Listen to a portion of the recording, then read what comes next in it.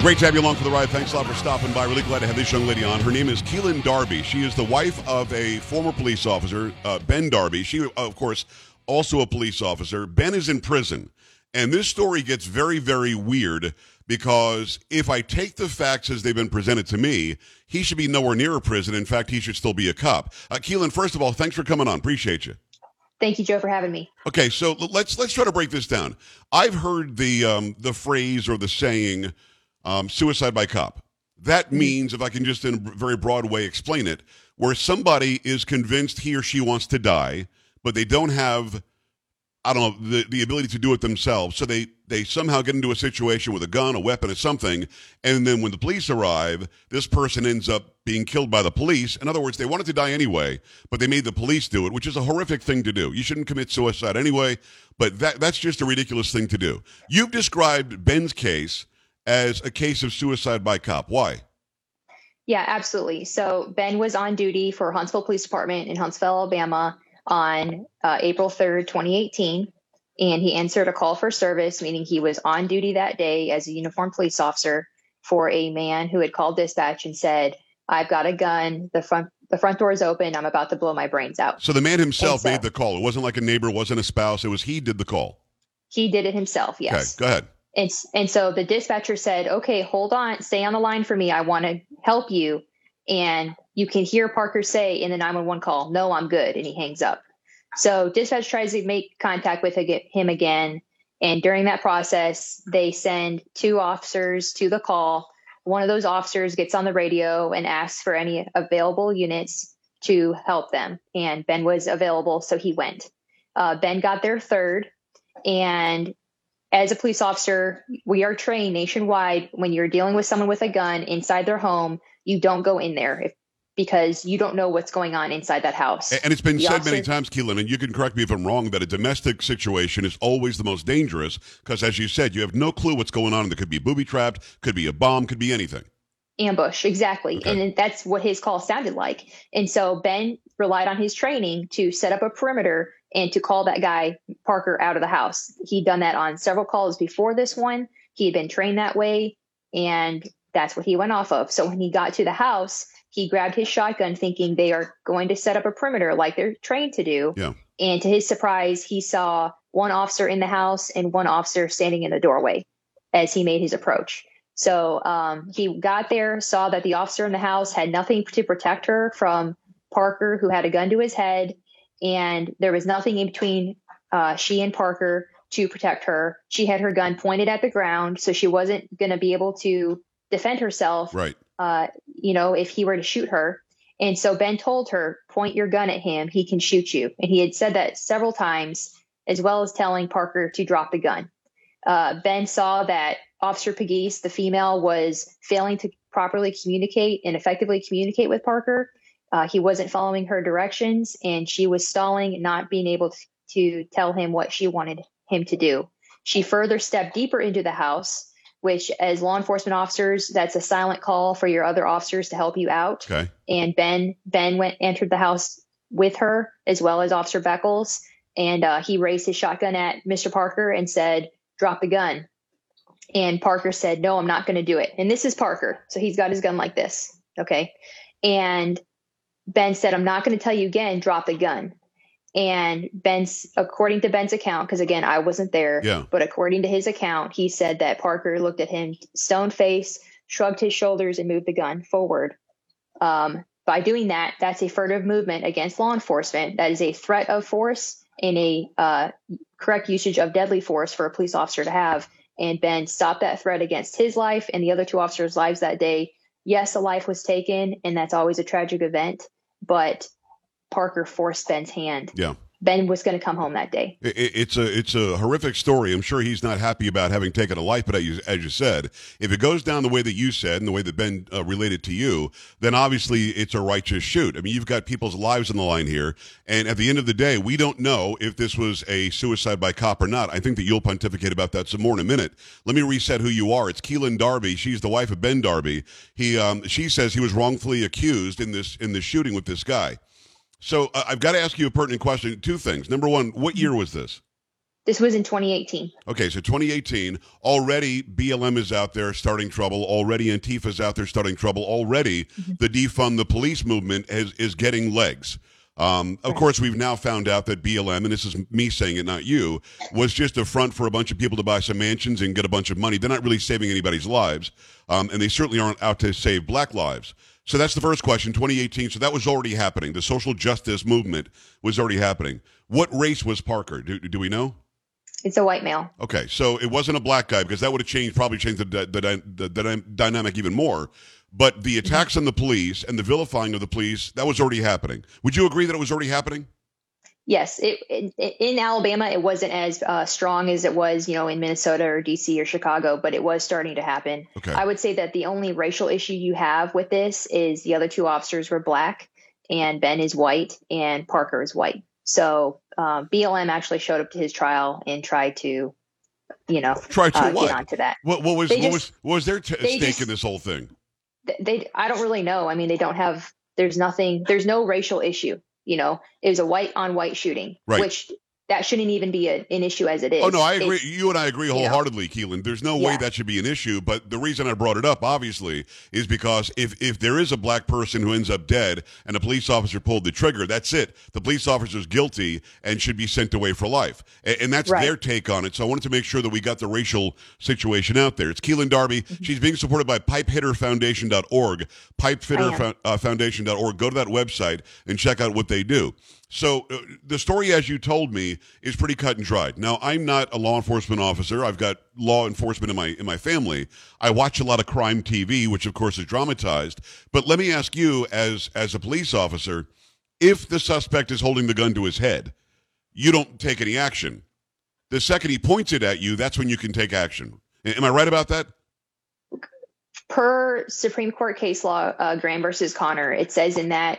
The wording in that says the officer does not have to wait for the beat of the weapon to be pointed at them. Wow. So if an officer feels that they are in threat of deadly force being used against them or someone surrounding them, they are justified in using deadly force against that person. So Ben had told Parker multiple times, drop the gun, drop the gun.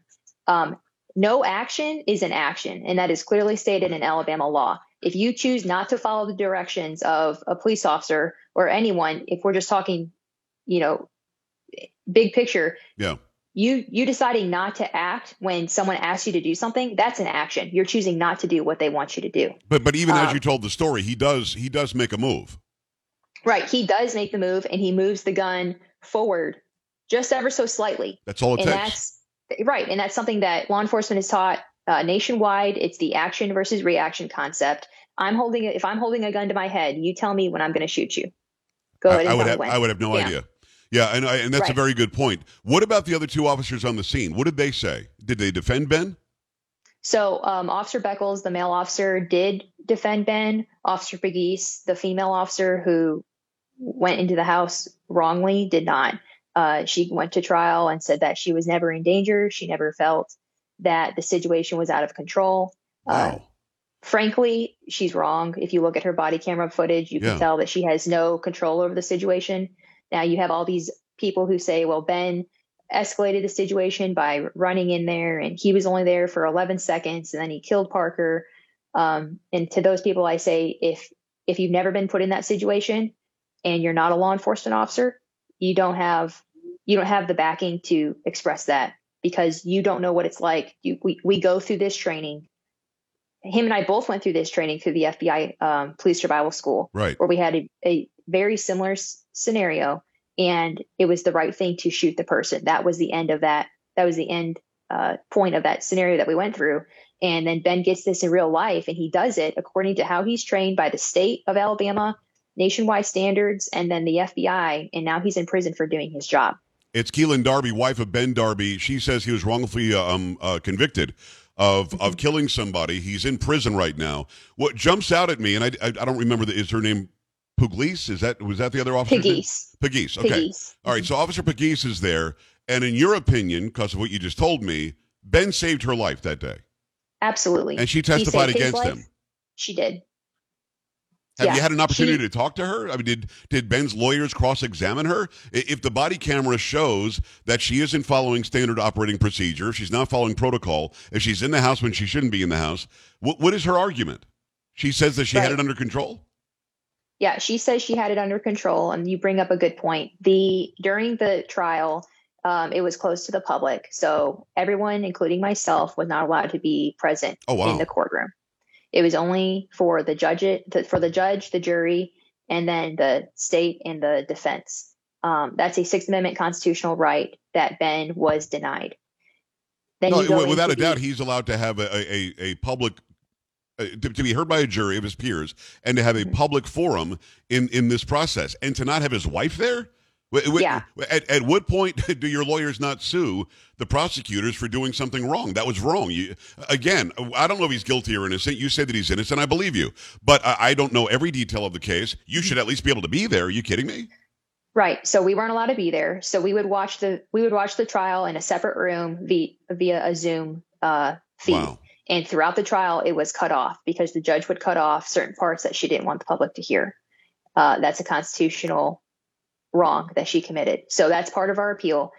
Going into with Pegues, the judge did not allow, and the prosecution fought against us allowing or presenting to the jury that Ben was cleared by Huntsville Police Department, that they found that he was justified in his shooting during the incident review board, the same incident review board that the prosecution was a part of and said, yeah, it's a good shoot.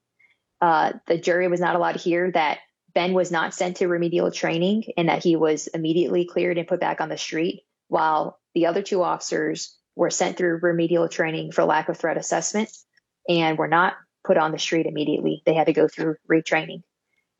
They were not allowed to hear that testimony of a police academy instructor who taught action versus reaction, and who he himself was involved in an officer-involved shooting, similar with action versus reaction, with a guy who had a gun pointed at the ground. And this officer was not able to recognize the subject, flip his gun up, and he got shot in the face. Oh, wow. The officer got shot in the face. Thankfully, it was birdshot and he survived. But he had a real-life scenario that he taught to the academy that Ben went to.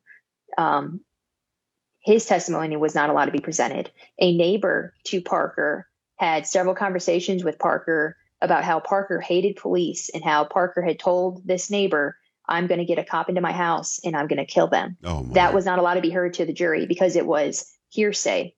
It's not hearsay. No, it's not hearsay. If the neighbor is the one reporting it, it's not hearsay. Right. If one of your guests were to talk about the conversation we're having right now, that's hearsay. But if you or I were to talk about it, it's a direct witness testimony. Right. If you leave my show and go tell somebody else what an idiot I am, and you probably will, you're allowed to, because this is you. You were involved in this interview. So none of that is legally true. So I want to go back a couple of steps, and we don't have a ton of more time, but something you said needs to be resaid. The Huntsville Police Department cleared him. Yes. The prosecutor's office that prosecuted him agreed with that. Yes, they were part of the incident review board. And when it was time to ask questions, no one asked questions to any of the officers involved that had to go forward and talk to the board.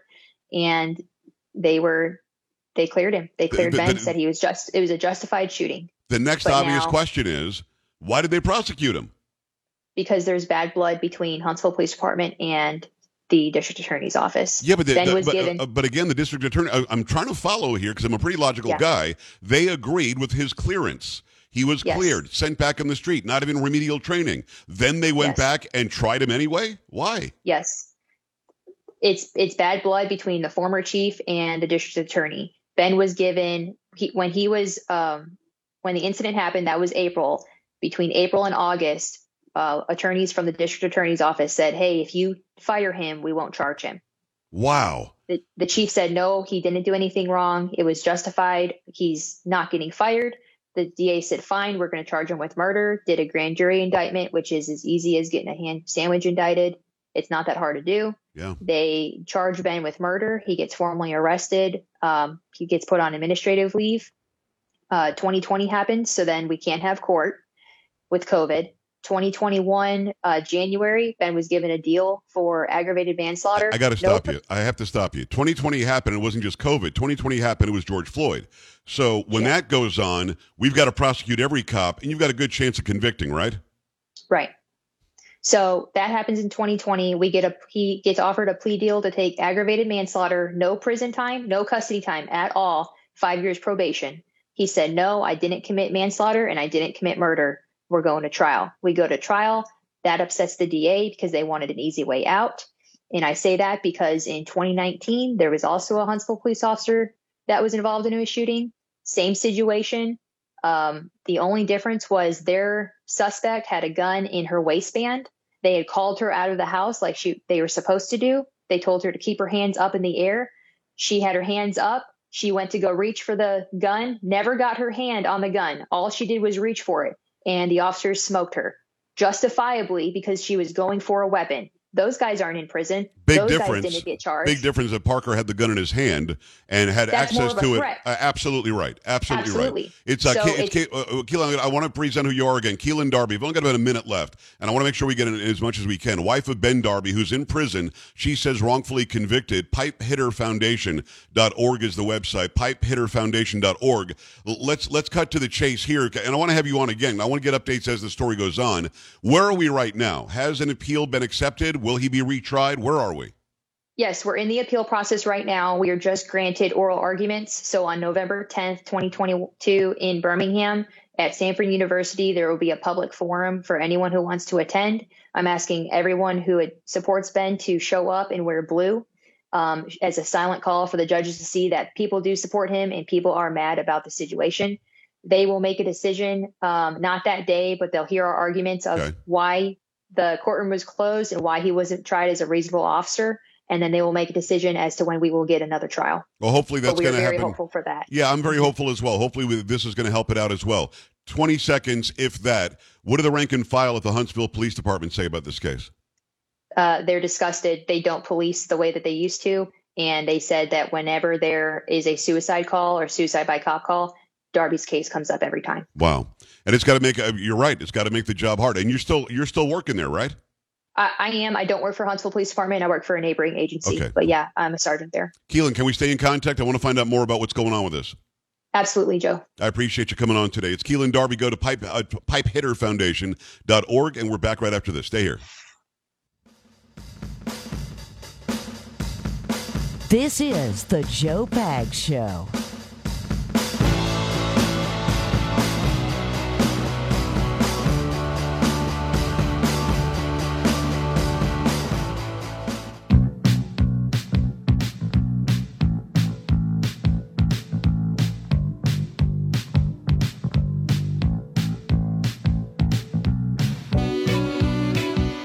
I appreciate you stopping by. We appreciate Keelin coming on. We'll keep you updated on that story. Let's do some pop culture. Dirty pop. All right, Paul, talk to you, brother. What's going on? All right, so I don't know if you were aware of this, but Eddie Murphy is going to be making a fourth installment to Beverly Hills Cop.